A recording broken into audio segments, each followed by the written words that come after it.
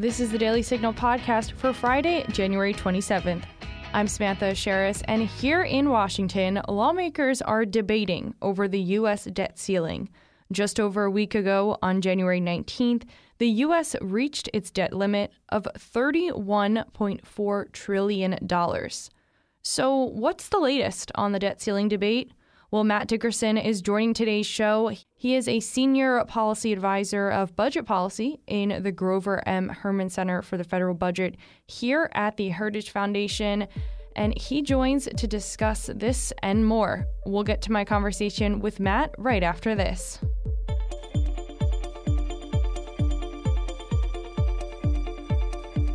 I'm Zach Smith. And I'm Giancarlo Canaparo. And if you want to understand what's happening at the Supreme Court, be sure to check out SCOTUS 101, a Heritage Foundation podcast. We take a look at the cases, the personalities, and the gossip at the highest court in the land. Be sure to subscribe on Spotify, Apple Podcasts, or wherever else you find your podcasts. It's SCOTUS 101. Matthew Dickerson is joining today's show. He is a senior policy advisor of budget policy in the Grover M. Herman Center for the Federal Budget here at the Heritage Foundation. Matt, thanks so much for joining us. Thanks for having me on. Yeah, of course. Now, here in Washington, the debt ceiling fight continues. America has already reached its debt limit of $31.4 trillion, and that was on January 19th. So, Matt, first and foremost, what's the latest on this? That's right. The Treasury Department has hit the federal borrowing limit at $31.4 trillion. And they're going to be able to use cash management techniques to be able to extend what we call the X date of when they're going to ask for the debt limit to actually be raised, somewhere until later in the summer. So the negotiations are starting between Congress and the White House to figure out what are the spending reforms, what are the pro-growth policies that we're going to implement and pair that with the debt limit increase so that we can put the country on a path to a more prosperous future. Mm-hmm. And just speaking of the White House, my colleague Virginia Allen reports that they have said that President Joe Biden won't negotiate over conditions for raising the national debt ceiling. On Wednesday, though, Senator Rand Paul of Kentucky said the president absolutely will negotiate. So what are your thoughts on this? What's at play here? Absolutely. Just like everything in politics, this is a negotiation. Mm-hmm. An increase in the debt limit has to go through the House, the Senate, and get signed into law by the president. A bill is not going to be able to get passed unless it's paired with some sort of spending reforms, as it has been going back for 4 decades on negotiations about the debt limit. So there will be a negotiation. Vice President Biden, when he was in the White House, engaged in very significant negotiations with Speaker Boehner in 2011, and I think a similar path is going to follow now. We have some audio also from Virginia of remarks from Senator Ted Cruz at a Wednesday press conference with 5 other GOP senators. And we're going to go ahead and play that for you now. There is one principal person in this town that is talking about a default in the debt, and that is Joe Biden. Joe Biden wants to threaten a default in the debt. He wants to scare the markets. And frankly, he's counting on y'all. He's counting on the press corps just to repeat his talking points. He's counting on the press corps just to say, those crazy Republicans want a default on the debt. That is false. And if you write that in your stories, you are simply repeating partisan talking points from the White House. Historically, the debt ceiling has proven incredibly effective. So 2 things from this I want to discuss. First, when Senator Cruz talks about defaulting on the debt, what does that exactly mean? And, what would the consequences be if this were to happen? Yeah. So what the senator is talking about is if the Treasury doesn't pay back the principal and interest on loans, on Treasury bonds and bills. And frankly, that's not going to happen. Mm-hmm. The Treasury is going to be collecting record revenues this year, and the Treasury has the ability to prioritize and pay its obligations for debt and the principal and interest on our debt payments. So there's not going to be a default on our debt. The Treasury may have to get to a situation, if the debt limit isn't raised, where we're simply not spending more than we take in.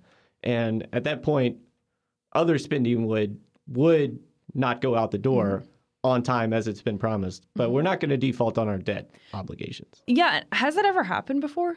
Not in a significant way. Actually, one time back in the 70s, there was a computer error and some of it didn't get paid. But there wasn't a big market meltdown. But it has happened before, but it's not something that we want to have happen. The global financial markets are built on treasury debt. It's a very safe asset because the United States is going to pay its obligations. But what we need to do is get to a situation where our federal budget is sustainable, and so we're not issuing debt that we're not going to be able to promise to meet our promises to pay it back. Yeah, and the second thing that Senator Cruz talks about that I want to get your thoughts on is the role of the media and the reporters who are covering, the debt ceiling debate. What are your thoughts on what Senator Cruz had to say about that? I think it's interesting, right?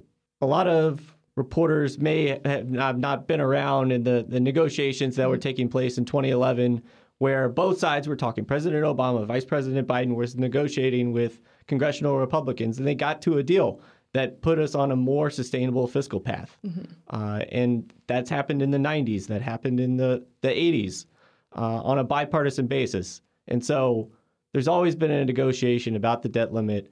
It's served as a tool to put the country on a more sustainable fiscal path for decades, and that's what we need to do this year. No, Matt, I also want to get your thoughts on something that we saw from House Democrats recently. They introduced a bill that would essentially do away with the debt ceiling entirely and allow Congress to borrow the money it needed to pay its bills. So first and foremost, what's this all about? Yeah, I think that just goes to show how radical the left is, right? The debt limit is an indispensable tool that protects taxpayers. That's why it was implemented in the first place. The left, on the other hand, when we reach the $31.4 trillion debt limit, which should be a crazy wake-up call of how much we're spending and how much is going out the door, their solution is to get rid of the spending cap and then continue spending, continue borrowing, continue the Federal Reserve's money printing. That's only going to push up inflationary pressures and hurt American families. And I think that's just a crazy, crazy thing that we should be pointing out and doing the opposite. Yeah, I mean, do Democrats really believe the government can just permanently borrow more money when everyday Americans can't? And it seems to be their viewpoint, right? If you've seen like their crazy economic theories of modern monetary theory, which the government has been putting into practice over the last couple of years, and that's resulted in inflation that we haven't seen in this country in 4 decades. And so it's totally a debunked economic theory. And what we have seen is when government spending is controlled, when we have regulations that are restricted in a smart tax code, we have economic prosperity that's broadly felt in this country. And that's what we need to go back to. Well, Matt, thanks so much for joining the show today. I always appreciate your insight, and we'll definitely have you back on as this debt ceiling debate continues. Thanks so much. Great. Thank you. And that'll do it for today's episode. Thank you for listening to the Daily Signal's Interview Edition.